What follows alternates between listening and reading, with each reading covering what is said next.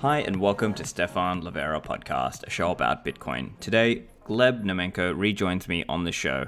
Now, Gleb and Antoine have been busy doing Bitcoin development and also creating this new venture, The Label, to do Bitcoin development and consulting. So we talk about that, as well as a range of things around protocol development, cross-layer considerations, things like considering Bitcoin and Lightning, the interaction between them, and what kind of attacks are possible, and what sort of mitigations, and also some of how Bitcoin can interact with other layers, such as sidechains or with Lightning, obviously. This show brought to you by Swan Bitcoin, and new from Swan is their private client services division, built for the Bitcoin purchasing needs of companies and high net worth individuals around the globe. Last August, MicroStrategy CEO Michael Saylor kicked off the trend of companies buying Bitcoin for their balance sheets. A flood of high-profile investors and companies have joined him. Names like Paul Tudor Jones, BlackRock, Square, and Tesla. If you are thinking of buying between $1 and $100 million worth of Bitcoin over the next year, email Swan's CEO personally, Corey at swanbitcoin.com, Cory at swanbitcoin.com. He will personally make sure that you get onboarded faster than any other service in Bitcoin. The Swan team takes the time to answer all of your questions about Bitcoin and to help you develop your strategy for allocating into the best risk-reward investment in history. An opportunity like this to build and preserve legacy-impacting wealth for your family or company will not likely be seen again in our lifetimes. If you want to get started immediately, visit swanbitcoin.com/private and fill out the form, or email Corey at swanbitcoin.com. Lend at HODL HODL, non-custodial Bitcoin-backed lending platform that allows you to lend and borrow globally and anonymously. Don't have your money laying around, lend them and earn attractive returns. HODL HODL's lending allows you to earn 25% APR on average, which is one of the highest returns on the market. Also, there is no need to sell your Bitcoins even if you are short of funds. This is a way to get some fiat stablecoin liquidity without the need to trust your money to anyone on Lend at HODL HODL. Your BTC collateral always remains locked in escrow. Lend at HODL HODL is a Bitcoin DeFi, allowing peer-to-peer lending and borrowing directly between its users. With HODL HODL's Lend platform, you set your own terms and put up offers depending on how long you want to borrow or lend and what interest you are looking to earn. Go check it out, lend.hodlhodl.com. Compass is an online marketplace which makes it easier for everyone to mine Bitcoin and enhance the Bitcoin network's security. The anti-cloud mining option, Compass helps you buy your own ASIC and secure hosting at great facilities around the world. For years, we have all heard that mining is only profitable if you're investing tons of money, but now, with Compass, everyone is able to tap into economies of scale and access reasonably priced hardware and cheap industrial power rates. And if you're unsure about how to get started with mining Bitcoin, Compass offers hardware and hosting bundles, which eliminates the need for advanced technical knowledge and allows you to get started mining Bitcoin with hardware you own. Visit them at minewithcompass.com and start mining Bitcoin today. Now onto the show with Gleb. Gleb, welcome back to the show. Hi, it's good to be back. So Gleb, you've been up pretty busy, hey? You've started up a new Bitcoin development venture and you're up to a few different things. Tell us what you've been working on lately. Yeah, the last year was I think it's been maybe half a year or more since I came last time. I've been mostly working on actual Lightning and related stuff, like research-wise, breaking Lightning and fixing some existing issues. And yeah, you can find my work on my Twitter, and that was pretty exciting because Lightning has so much new opportunities. To explore stuff like unsolved problems. Well, for Bitcoin, it's also true, but Bitcoin is a bit more mature. So for Lightning, it's even crazier. Apart from that, yeah, we can talk about that separately. Apart of that, we're starting this new thing with Antoine. It's called The Label. It's gonna be a a really small team. We're thinking like 4 people at most to be like very efficient. And we have these 2 directions. One is keep working on Bitcoin, sometimes working separately as we do all the time, sometimes having some joint projects. Like most of my research projects on Lightning was together with Anton because he has more experience there on how it actually works. I have some new high-level ideas which nobody seems to be ever discussed, but was busy to use them. And the second part would be consulting businesses or hodlers or like whoever needs help with the advanced Bitcoin features.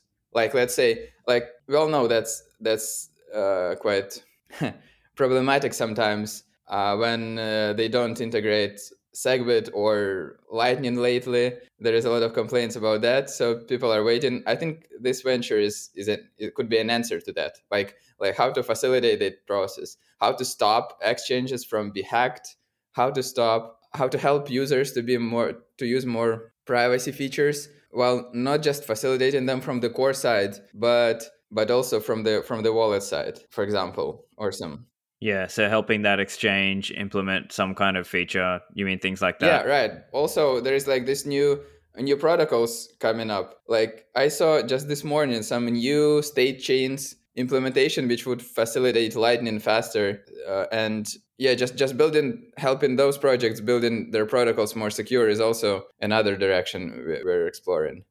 I see. And because with many of these, it can be quite complicated, the different rabbit holes that you go down in terms of, are there ways that someone can cheat the other party, or some way that it's insecure, or some way that you can try to mitigate or change the level of trust required, especially in some of these ones where you are reliant on other people. And I think this is something you probably are really known for talking about, is some of the stuff that kind of happens across layers, right? So things like some lightning that requires you to be able to watch what's happening on the blockchain and make sure you respond in time, and get your response in, that kind of thing, right? Yeah, definitely. It's very difficult to make this correct from the first attempt before getting hacked. So, and there are two aspects to it. One is like theoretically how to build the protocol, and that's what I cover. And then the second is how to actually implement it properly, like without some implementation bugs. And that's where Antoine is mostly known for. He's like published like 10 CVs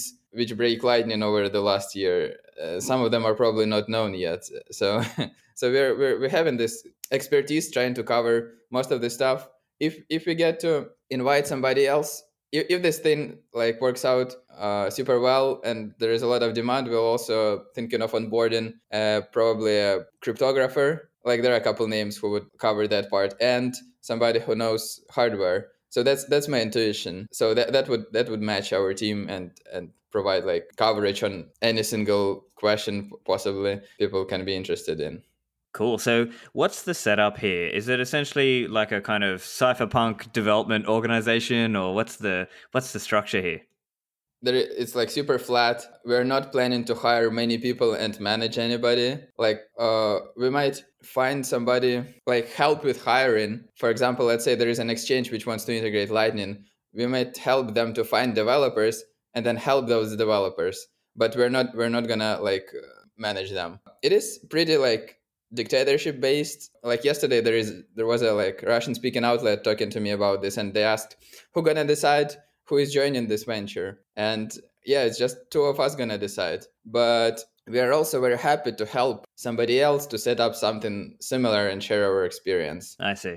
Yeah, the big part is, so as I said, we want to be as efficient as possible, meaning yeah, there is no management, no bureaucracy, just by default we're independent, trying to get different funding from different sources. Sometimes when it makes sense we collaborate, like if somebody needs more attention than one person can provide, we can work together or we consult with each other. Yeah, as I said, the experience, like our background is pretty complementary, so that's the goal. Yeah, just having a small team of independent people collaborating when they need to.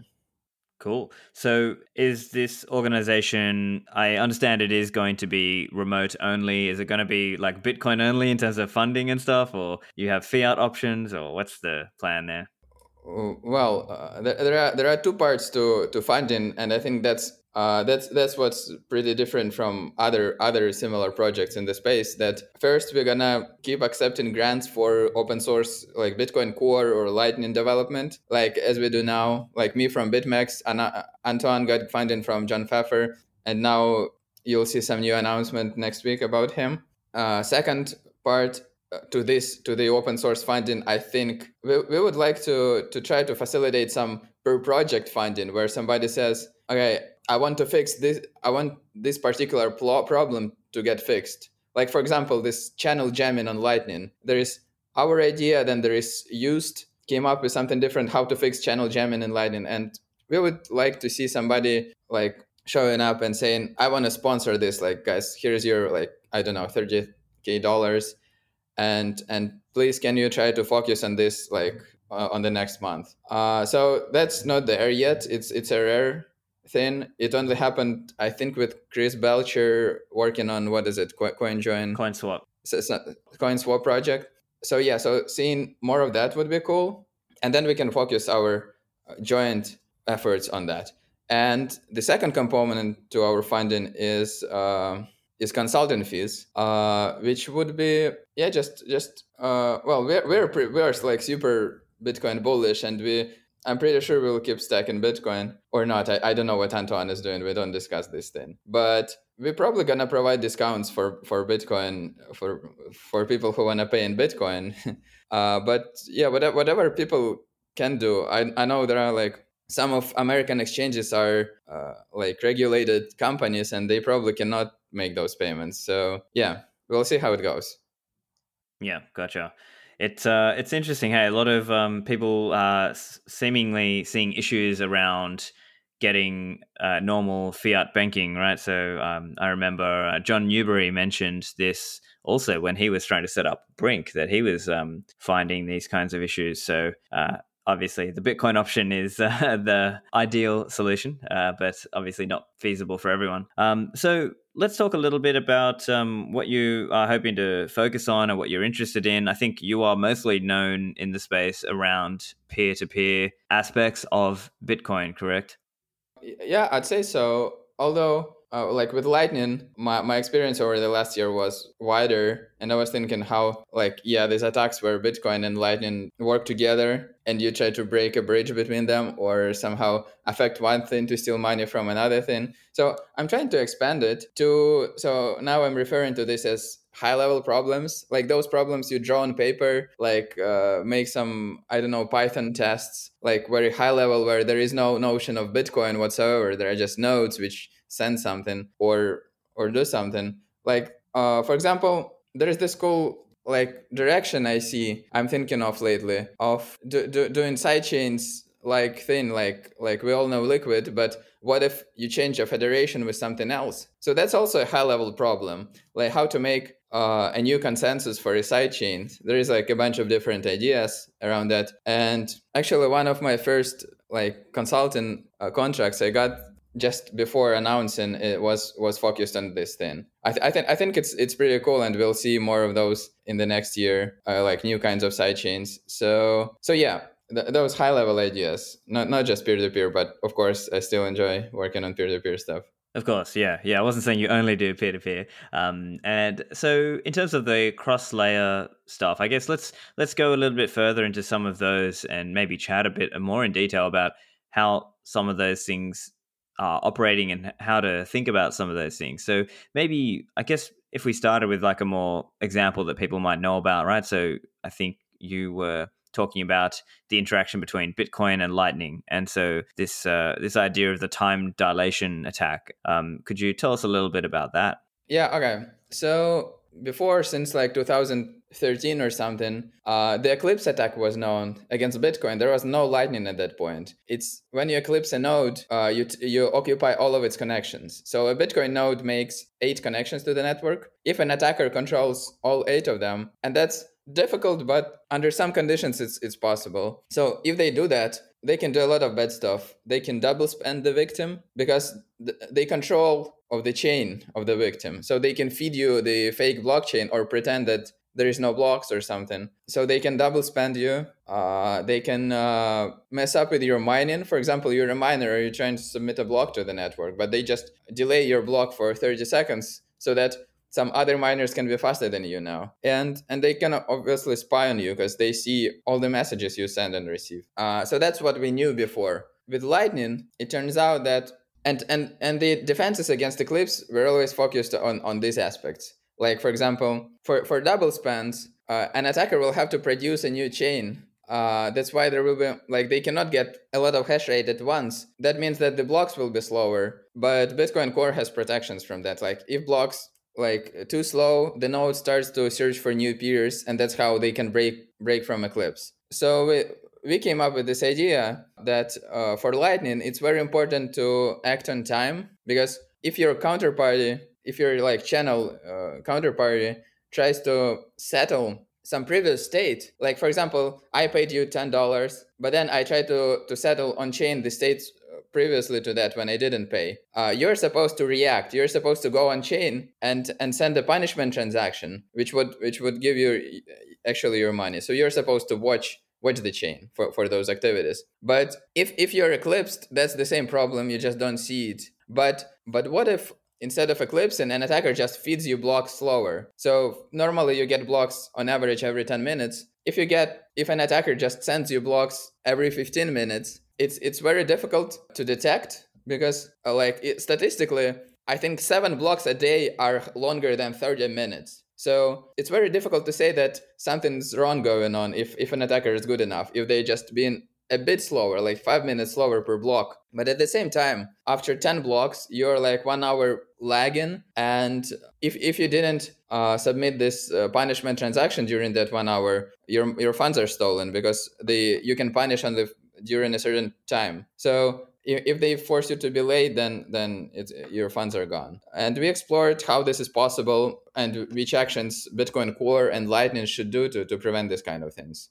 Yeah, it's really fascinating when you think about how that works. And I guess there may be different ways to, like, people could try to defend or think about how they stop that attack. Maybe they have multiple ways of checking the blockchain and so on. But I guess, firstly, how feasible is that kind of attack? Like, would it require somebody to, I don't know, maybe an example would be if you had like a malicious version of Bitcoin Core that you installed and it had the wrong peer data, and you only, were calling out to the evil peers, so they're the ones feeding you the bad blocks. Is that like one way it would work, or how likely and how would that kind of thing happen, that you got into that scenario where all 8 of your connections were bad ones?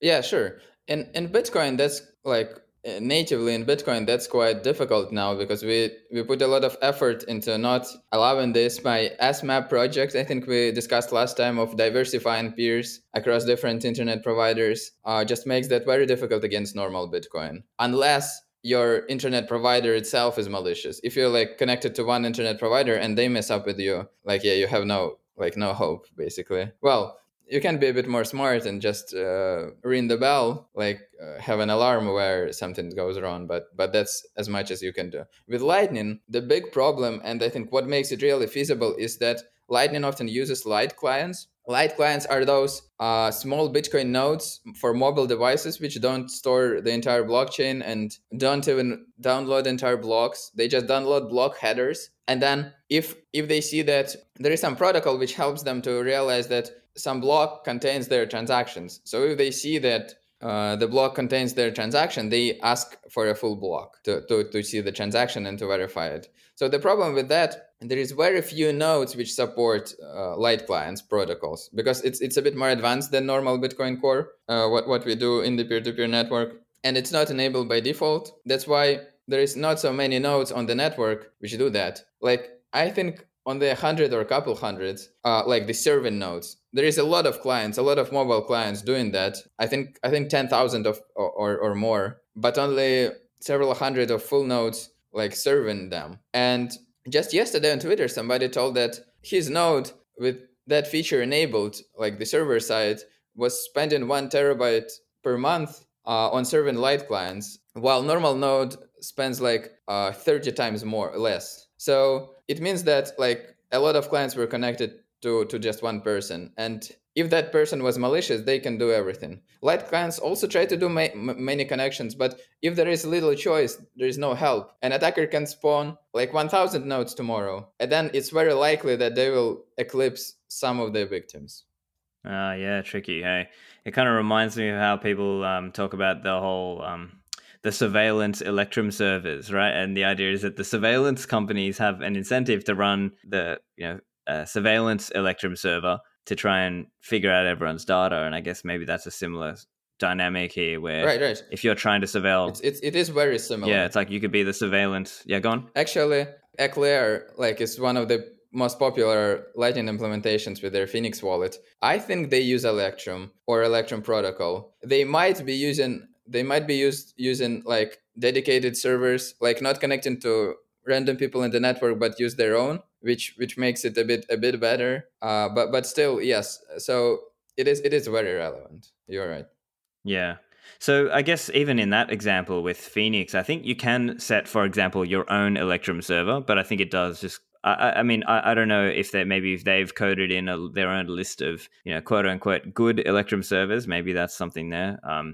But yeah, you're right. Certainly that there will be a lot of people coming in who will just use a quote unquote easy Lightning wallet where it's all set up and all good to go for them. And that means, yeah, it might mean Phoenix or it might mean Blue Wallet, the custodial Lightning version of it, and not the non-custodial Lightning version. So, yeah, certainly an interesting aspect. So, how do you kind of see that ecosystem building out?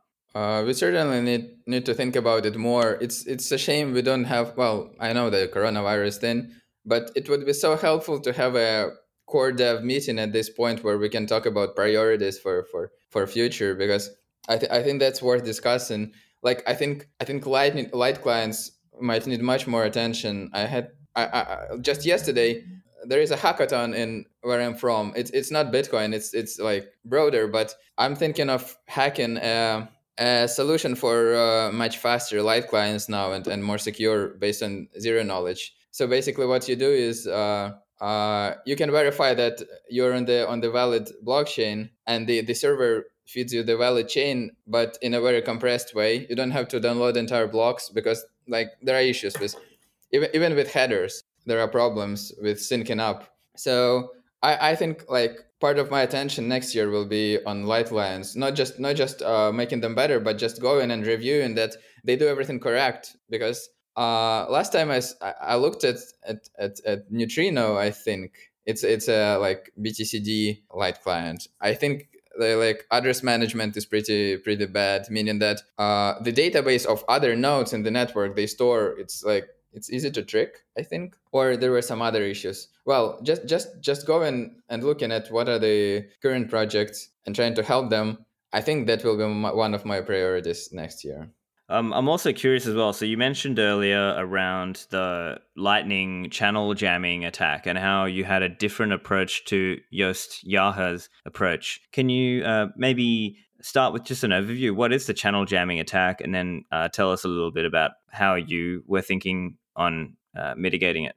Yeah, so since the Lightning Network is permissionless and also anonymous, I can send a payment to myself, let's say through 5 hops. And then on the receiving side, let's say I pretend that I went offline. So while the nodes which facilitated this payment, like the routing nodes in between, cannot fail this immediately, because they cannot assume that everybody is very responsive. So they cannot fail immediately. So they have to hold on their coins which were used for this transfer, because while you're out and you freeze the coins from one side, you move them from one side to another, but you keep them in flight. So that's way to basically paralyze part of the route. You just on the receiving side, you pretend you're offline or you don't respond. Yeah. So if they implement and then they cannot charge fees for that until the payment is passed,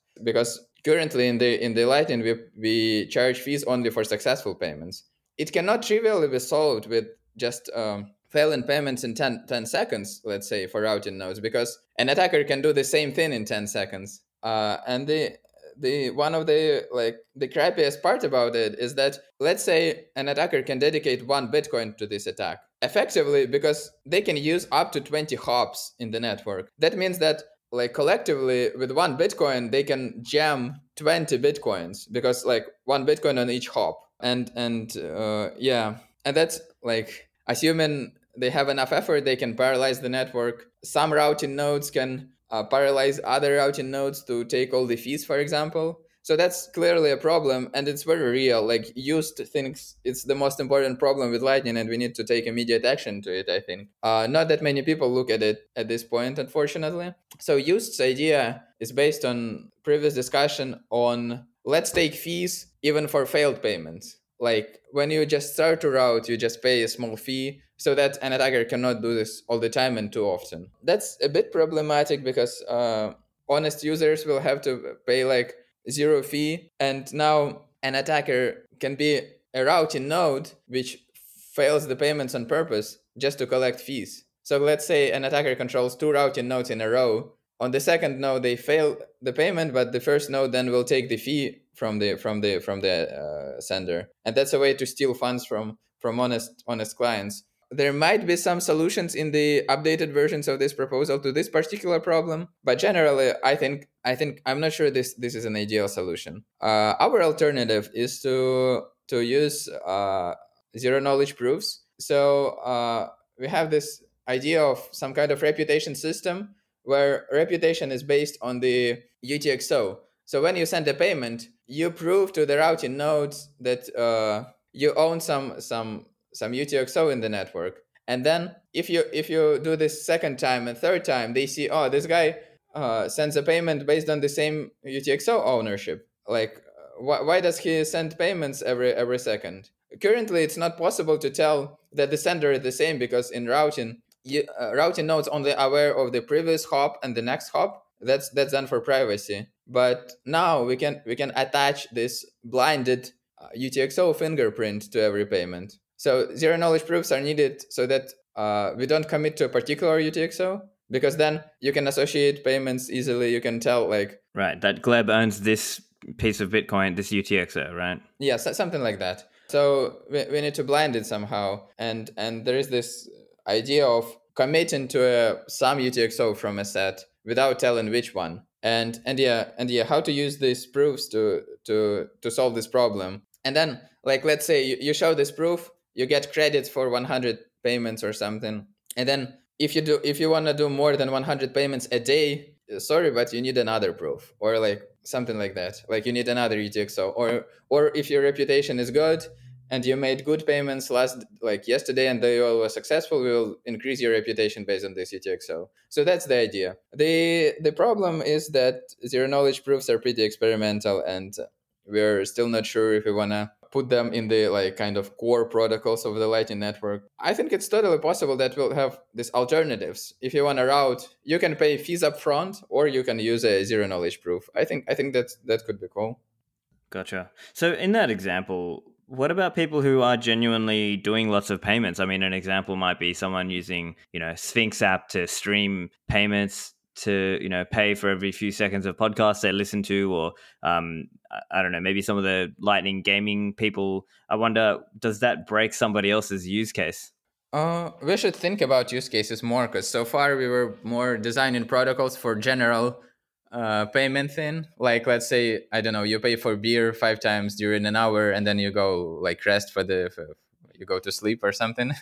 But so I think, well, as long as your payments are successful, right, everything's good. Like you don't waste your reputation on the successful payments. You just gotcha. You just get more reputation. So it should be fine. Yeah. Yeah. And then on the zero knowledge side, again, I'm not an expert at all on this, but from what I understand, they often have more computational load, or there's more kind of other trade-offs in other ways. Like, would that work with, say, mobile Lightning nodes and things like that, or would that just be still within the tolerable or reasonable ranges there? Yeah, so that's definitely what we should consider when we implement these protocols. Fortunately, some of the zero knowledge constructions are fast and small, while they need a trusted setup, which would be not acceptable for Bitcoin core layer, of course. But in this case, I think it's pretty fine, because in this case, there is only one prover and one verifier, unless ledger system based on zero knowledge where verifiers is everybody. So if you join late, you cannot be confident in the trusted ceremony. Here, when there is only one prover and one verifier, it's totally fine to use any construction where just they too can contribute to the trusted setup. So that's why I see. Yeah. we can use almost any zero knowledge protocol here, and the most efficient. Yeah. And with the whole idea of having a reputation in the Lightning Network, and people talk about things like, hey, having a web of trust idea, I see some people try to push back there because they worry that might create a Lightning Network where everybody is public and doxed, and they want it to be that, let's say, the everyman, the retail individual can afford to run his or her own Lightning node on commodity hardware and do it in an anonymous way, right? So I guess that's also one of the other considerations when you start to bring in things that look like some form of reputation system. I think that's a pretty cool. I'm pretty sure hubs will be public and doxed anyway, like big actors in the middle of the network with like hundreds of channels. But for end users, for like leaves of the network, I think that's a good idea. I think we should keep exploring it. Yeah, I'm curious then, in that kind of, let's say we have that kind of world where there are a bunch of big Lightning hubs and they've got all the big channels, and then you've got all these more, whatever you want to call it, sovereign individual Lightning hubs out there. Do you think it would be like maybe you could route through the sovereign individuals and maybe you get a little bit more privacy that way, but maybe you have to pay a little bit more? Do you think it would work that way, or how do you think it might look? Yeah, totally. We'll definitely. Well, there is a little disadvantage to that. Generally, well, I think that's totally feasible. I think paying a bit more for security, and that's not like that's not even just about privacy. There is, in my head, this idea you just explained comes up again and again. For example, because channels have different configurations, like the safety, like for how long you can punish a counterparty, for example, like if you can punish only up to an hour, it's not safe to be offline for more than an hour. Sometimes you want to have this configuration for a day. That meaning that channels have different safety and security parameters. And I totally see that more safer channels will have higher fees. There are little disadvantages to this way forward, because if we have like very diverse policies, it will be easier to probe channels. Like channel probing is another research topic, like which will be probably still not solved for a bit from now. Just infer the balances. So it's just a bit easier to infer the balances when channels have different properties. Back to the show in a moment. Unchained Capital are building Bitcoin native financial services using multi-signature. If you want to secure your keys using multi-signature, that might mean using two different hardware wallets separated into different locations.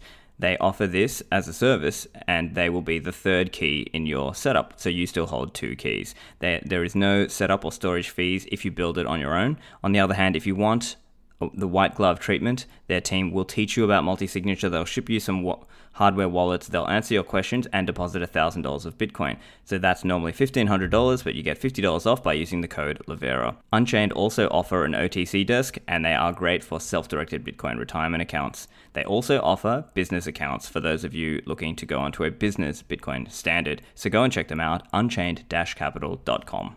CypherSafe.io are producing metal backup seed products like the Cypher Wheel.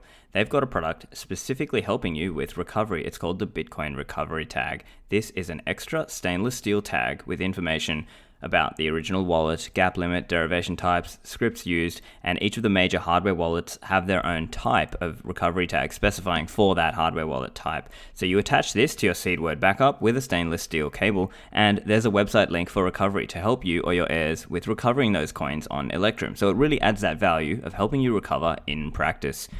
Bitcoin Recovery Tag works with any seed word backup device, including Cypher Wheel and CryptoKeys, Billfodl, CryptoTag, and so on. Go and buy yours at CypherSafe.io and use the code Livera for a discount. CoinKite are the creators of the Coldcard, one of the most recommended hardware wallets by Bitcoiners. I think it's the best in the market, with features like the ability to use it air-gapped. You can literally never plug it to a computer. You can plug it to the wall or to a phone power bank, or use a cold power instead. You can initialize it and then shuttle that wallet over to popular wallets like Spectre Desktop, Electrum, or Blue Wallet to do air-gapped transactions. I've long been a fan of this wallet. It offers very high security at such a relatively low price point. It is PSBT native, and it also works great as part of a multi-signature quorum also. It's got so many features that you will love. Go and get yours at coinkite.com and use the code Livera for a discount. Back to the show. I think I've heard Antoine talk about this idea of trying to infer based on the CLTV delta. So that's check, lock, time, verify, and that's like one of the, I guess, the parameters that sets how long you are going to have to wait. And so I guess the idea there is that people who are trying to surveil the Lightning Network might try to look for those differences in the CLTV and then try to figure out based on that to try and narrow it down and try to de-anonymize participants on the Lightning Network, right? Yeah, that's it, definitely. But that's like the only disadvantage of these different policies I see. Otherwise I see that's a pretty cool future. So we'll see where we get. Of course, yeah. And so one other thing, so as I understand, and correct me if I'm getting this wrong, but as I understand, Yost's approach with mission control on this whole channel jamming attack and then the mission control approach is to try to restrict the number of in-flight HTLCs, that's hash time lock contracts. So what's your view on doing that kind of approach where you have your own, the node might have its own internal view of other parties on the network and then start saying, oh, this guy's legit, I hear I'm okay to take an HTLC from here. Like how does that work for you or in your mind? So I would admit I'm a bit behind of what you suggests. I didn't have the time to read the latest thing. Gotcha. Sounds like yes, like something along the same thinking we have with Antoine. So we probably should somehow merge perhaps ideas at some point, or at least learn from each other.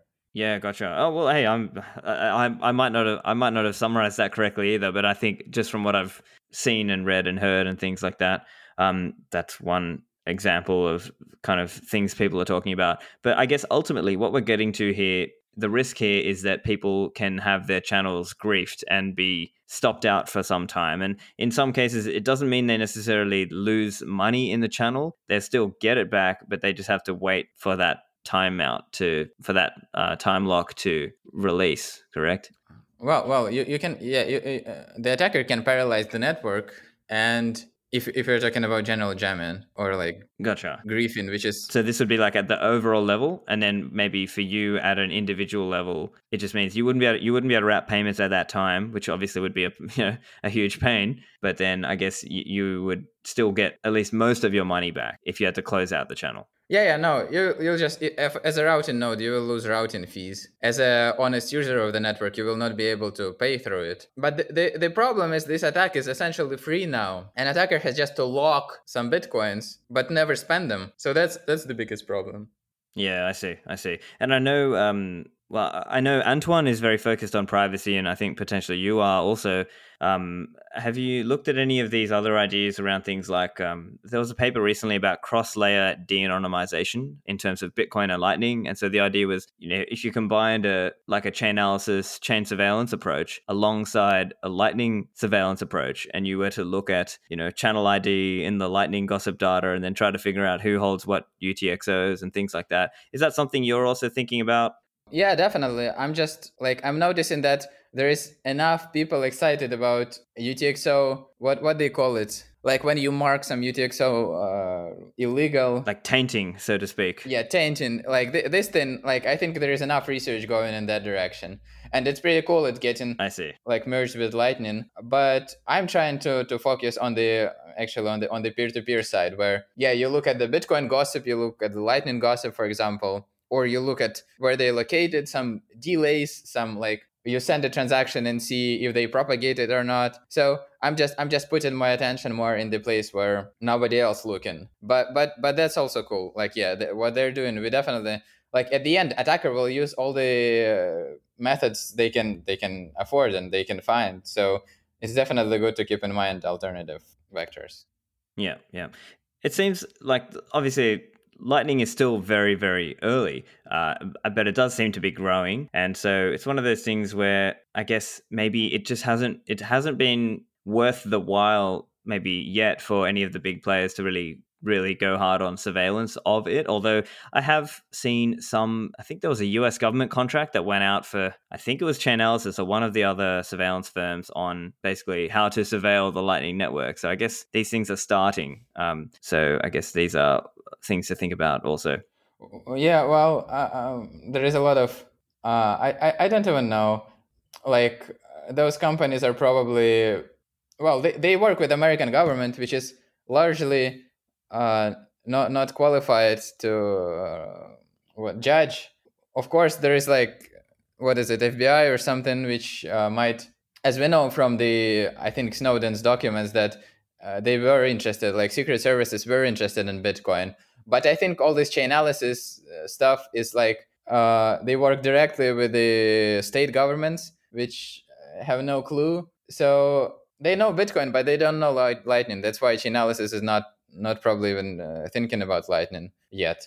At the same time, I, as far as I know, they're pretty like not qualified. So what they can do is they can go to some big exchange and ask them for a list of their users and wallets. So that's what they can do, and then try to link those UTXOs like couple hops away from an exchange. But like I'm pretty sure that they have no idea how to do peer-to-peer layer stuff yet. At least that's what I know from like 2 years ago when I talked to some of their people. I see, yeah. The hypothetical sovereign private individual who, let's say they bought coins non-KYC, maybe they use CoinJoin to fund the Lightning node, maybe they use some combo, maybe they do Tor only and private channels. I guess that kind of person who really wants to be private, I guess they can still have some reasonable level of privacy, but I suppose it might be a little bit harder for them to route if they've only got private channels and things like that, right? Yes, that's pretty much the case, I think. Yeah, I see. Yeah, and also your website mentions a little bit around transaction relay jamming. Can you tell us a little bit about that aspect of it and how that works? Just a bit.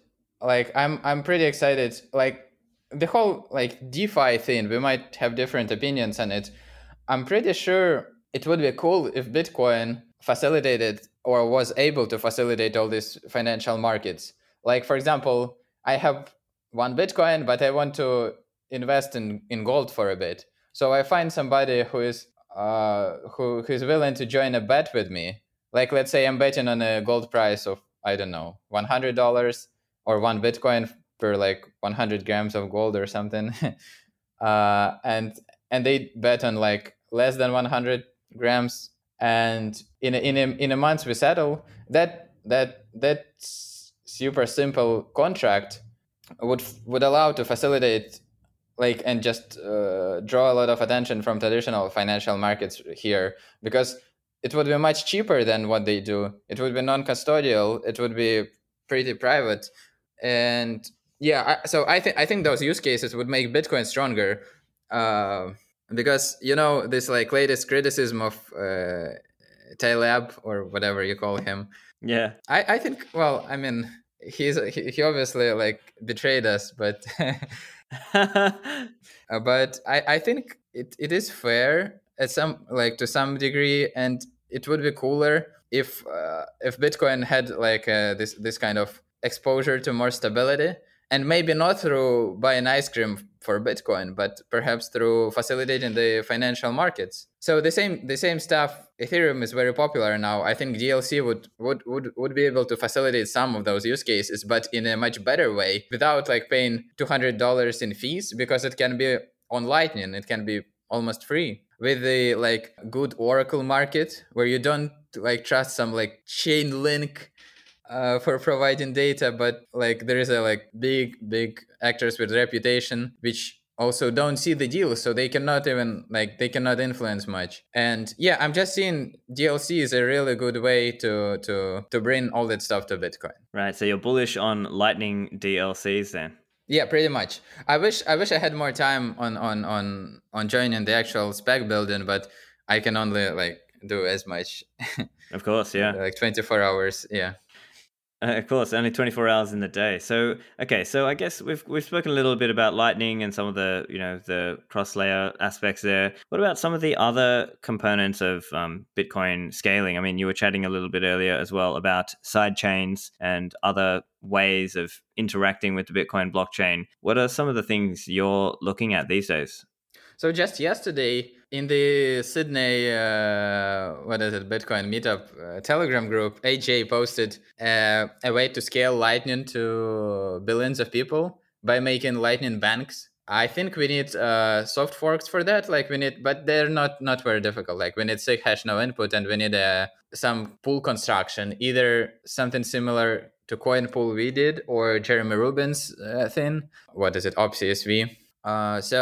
Right now, Lightning currently can facilitate, I think, about 7 million users a month. That's my estimate. Based on that, if one person does one transaction on chain a month, then like Bitcoin blocks are still limited. I think I computed about 7 million. So the only way to break that scaling barrier is to, well, I see, apart from increasing the block size, of course, is to use joint UTXO ownership. Like when one UTXO and one transaction basically belongs to hundreds of people. So basically, AJ's idea is to build banks on one UTXO. One UTXO is a bank of 5,000 people or 50,000 people. That's why you can scale it much beyond. That's a pretty promising approach. It's very important for now to stay honest and fair in judgments and like not building a bank today and bet on a soft fork, because that's a terrible conflict of interest. Yeah, and so this would require any prev out, right?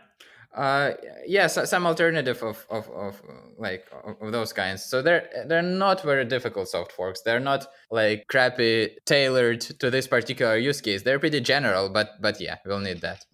Gotcha. Oh yeah, I see. I'm just checking it now. I actually didn't see this. Funnily enough, I I hadn't caught this discussion. Yeah, I think that's really interesting because it's like this idea of how do you bring this to the masses, because not literally every person can run a Lightning node and do everything for themselves, because we're literally going to run out of chain space for them. Yeah. So at some point you're going to have to scale beyond that. And I've seen some approaches, like for example, I've seen BTC Pay Server guys. I think it was Dennis Ryman who was working on this idea of, I think he called it LN Bank as well. And this idea was like, do you have a BTC Pay server that can have multiple users onboarded to it and use that as like a kind of a bank? And I guess even now, Blue Wallet has the LND hub, which is like a thin wrapper for LND. And then same kind of idea, you can have your one Lightning node, but then onboard all these people onto that. But then I guess what we're talking about here with this idea of using more advanced techniques is actually doing it in like a more, I guess, protocol based way, as opposed to pushing it up a layer into the software kind of applications that we use on Lightning, right?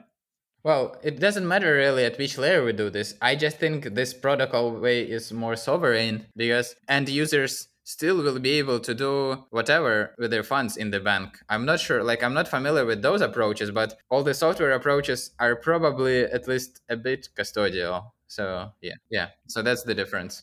Oh, they are, absolutely, yeah. So, but it's more, I guess the idea is it's kind of like community custodial, but yeah, certainly I think this approach is more like a long-term proper scaling up way. So I guess the challenge in these cases where let's say this thing goes huge and someday down the line, not enough people, or basically multiple people would have to have claim, like to a UTXO on chain, and then people would have to sort of, if they had to like split out or go to a different factory or some channel factory or channel grouping, I guess that is that's kind of what this idea is getting at, right? Yeah, definitely. So yeah, I can't even believe there is like at this point so many ideas and we just need building them. People keep asking me what's the bottleneck in Bitcoin, and last year I just realized it's developers, it's the efforts we can put. Like there is enough funding, I'm pretty sure we can onboard like 10 more people and find funding for them, but there is just no good people who are willing to do this. I don't understand. Now I'm starting to really appreciate the chain code efforts, the what Brink will do, like that kind of stuff. Like and I mean, Blockstream started doing that even before me and HL. Well, HL was a contributor before Blockstream, I think, just a bit. I was absolutely not, and yeah, that's how I came into this space, and yeah, that's a big one. Yeah, I wonder how. So I think, like as most things in the space, it's all indexed to number go up, right? Like as the price runs up, then you see a lot more interest. You see more, developers. You see more funding, more mining, everything, right? So I guess, maybe later this year we'll start to see a kind of a new crop of people who come in because they see the number go up and then they start thinking and they start researching and maybe they start developing.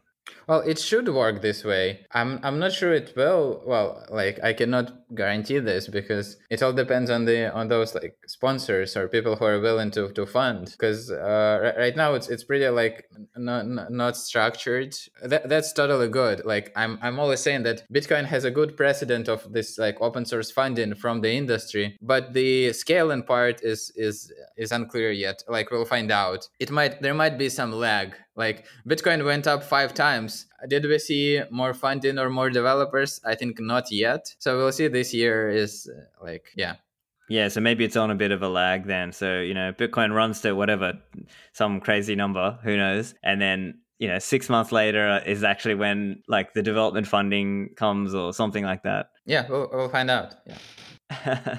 Yeah. So anything else you're interested in or anything else you're looking at?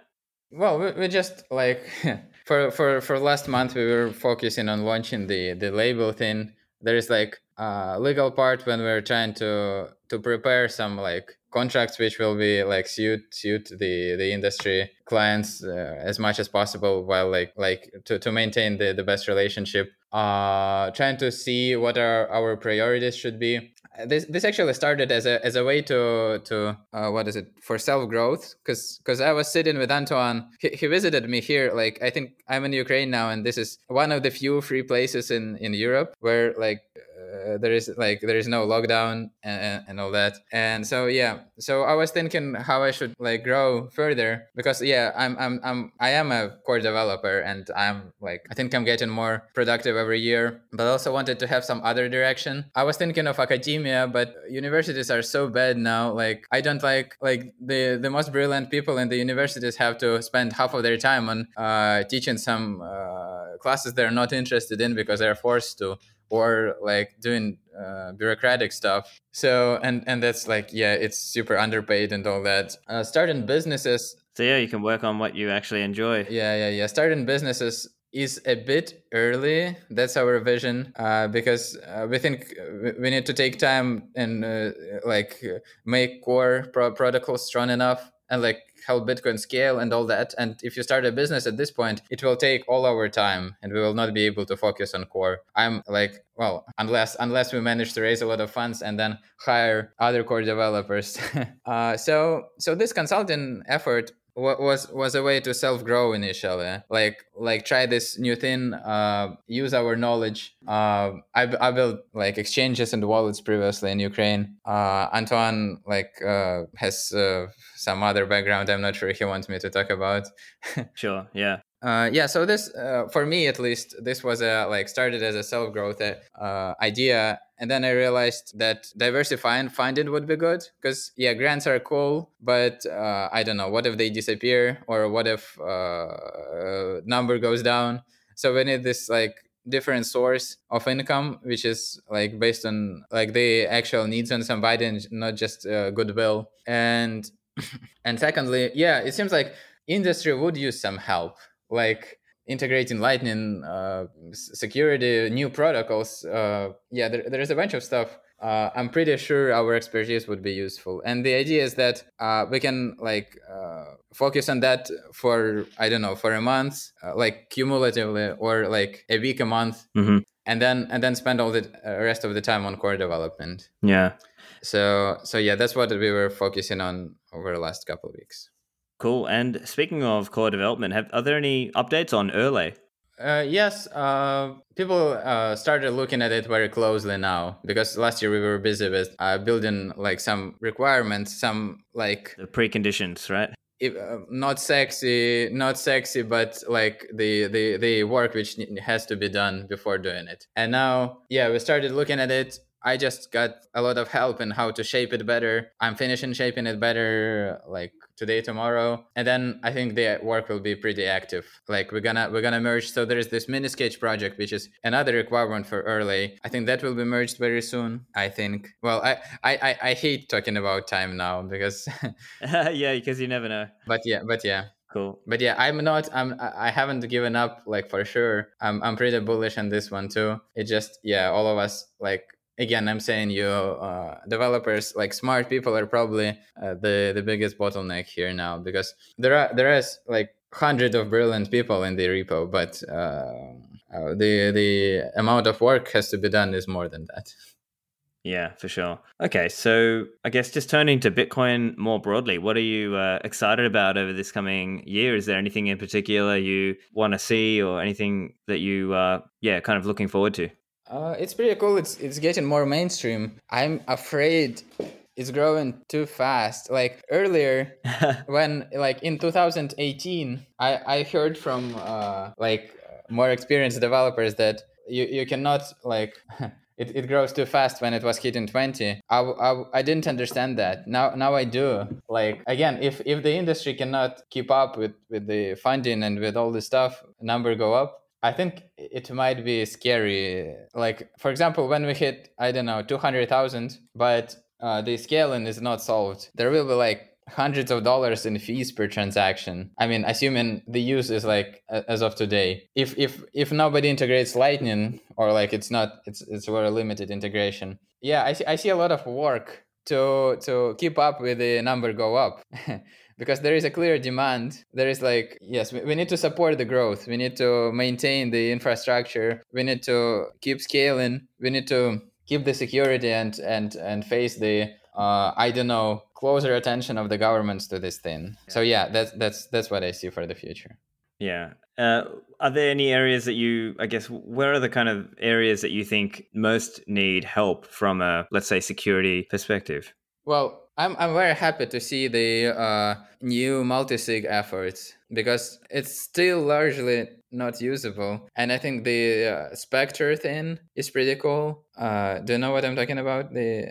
Yeah, I'm a big fan of Spectre. I've interviewed Stepan Snijarev and Ben Kaufman on the show, Yeah. and I often shill Spectre, so I'm hopeful. Yeah, I think the biggest shame is not having a useful multisig. Well, hopefully that project is getting good. Then the what is it? Nunchuck Yep.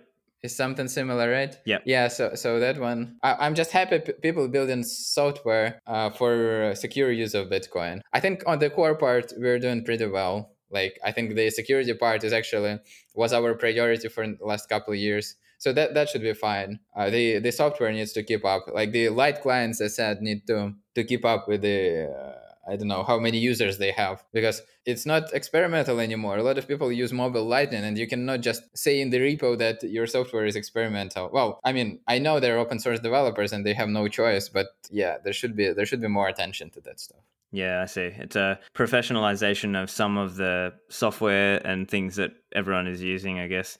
Again, I'm not blaming the open source developers, but yeah, maybe that's something industry should consider, that 5x number go up is not, like, doesn't come for free.